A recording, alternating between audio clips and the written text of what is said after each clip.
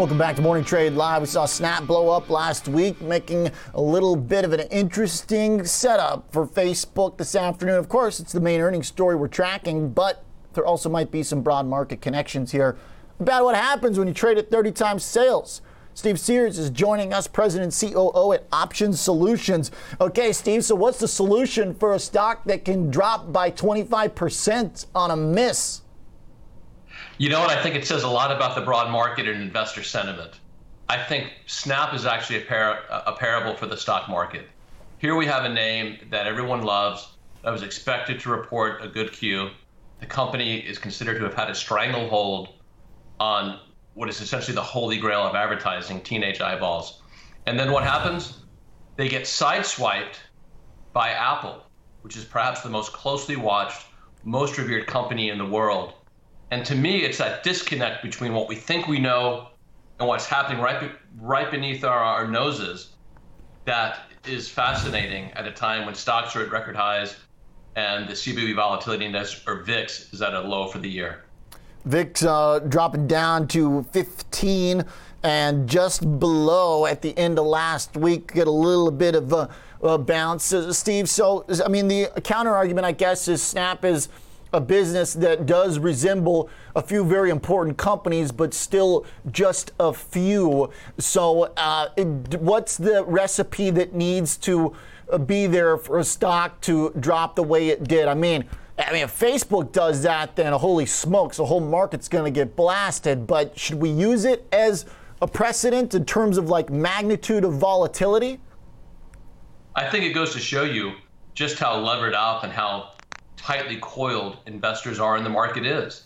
When you see a stock make a move, I think it dropped like 20 points that day, and it smacked down Facebook and smacked down Twitter, that should be a huge wake-up call. These stocks tend not to move that much anyway on a daily basis, and you have to sort of go back, look at your positions, see how you're situated, see what your risk levels are, what your profits are, and even what your loss exposures are, and then dance it in from there.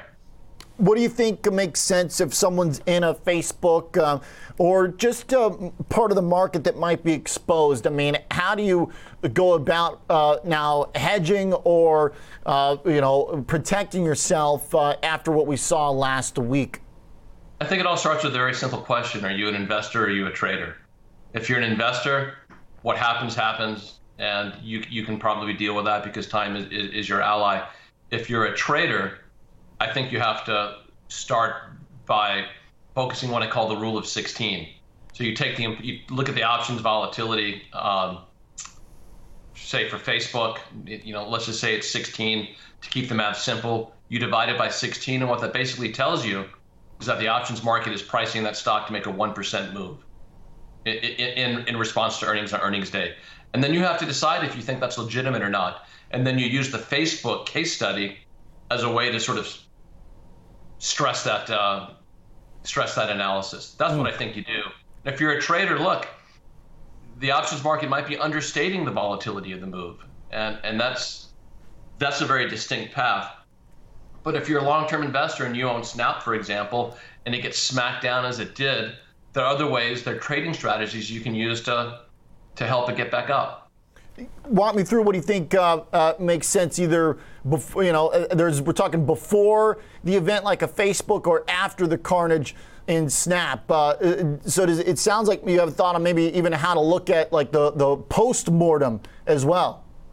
So let's take Snap as a case study. Okay. Let's say you own it, you are it's been smacked down, it's at 50, and you think it's going to be range bound now because it's a show me, not tell me. Or rather, a tell me, don't type story. They have to show that they can get around the Apple privacy stuff on the web. Mm-hmm. What you might do is just overwrite it. It's as simple as can be. You're long the stock, you don't think it's going anywhere, and then depending on your threshold for risk, you might sell 1, 2, or 3 month options or even weeklies, call options.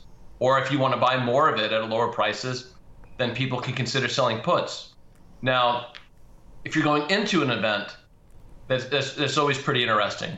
Some people are going to buy calls on the stock as a proxy. And in fact, that's often what you see in the options market.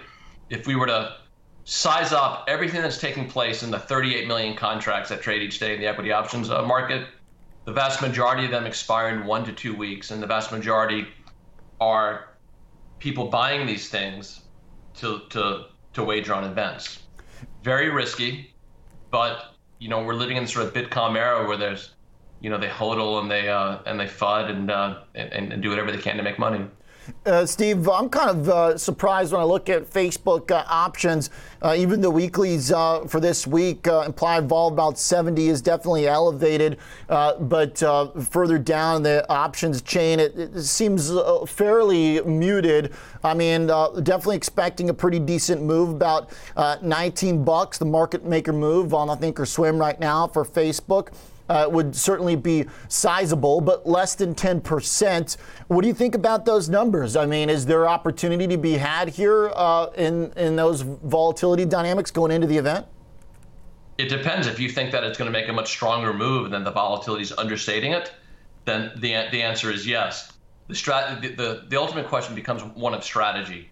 Do you want to buy a 70 vol call? Most people will probably say no. So what do? You might be a buyer of one, and you might spread it. You might do risk reversals. There are all kinds of strategies that one can use to basically harvest the volatility premium or try to profit from the momentum. But clearly the thing is very pumped up. And it's very hard to say if that 10% move that's implied will prove to be too little or too much. Yeah. For Snap, it maybe is a little bit of a smaller player on the market cap stage, right? For Facebook, that's not the case. I mean, can you hedge? Do you think it makes sense to hedge the overall market, or even if you think Facebook's gonna blow up, does it even make more sense to look at the broader market with VIX down at 15? Well, the low VIX actually belies the fact that people have been hedging and the institutions have been buying SPX index options. That's their strategic hedge. I think the question that one should be asking themselves is, if you believe you can use Snap as the read-through or leading indicator of the big tech stocks, can the broad market go higher if tech is no longer in the leadership? And you're going to see that question answered this week. If you want to hedge, normally hedging right now is a bit like trying to insure your house when it's on fire. It's going to be more expensive because the dealers don't want to be taking on that type of risk. Again, it goes back to what we talked about at the beginning. Are you an investor or are you a trader?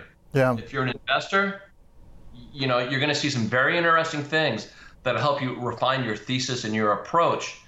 If you're a trader, volatility is low in some places and high in others. And if you were to do like a juxtaposition between stocks and options, stock prices are at all-time highs. Options premiums in general are low, although you're going to see things primed into events like Facebook's earnings.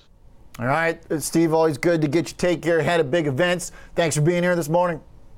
Thanks. Good to be with you. All right, yes, sir. Steve Sears, President and COO at Option Solutions. Of course, also columnist at Barron's. He's got another trade idea. Go check it out as well from this weekend.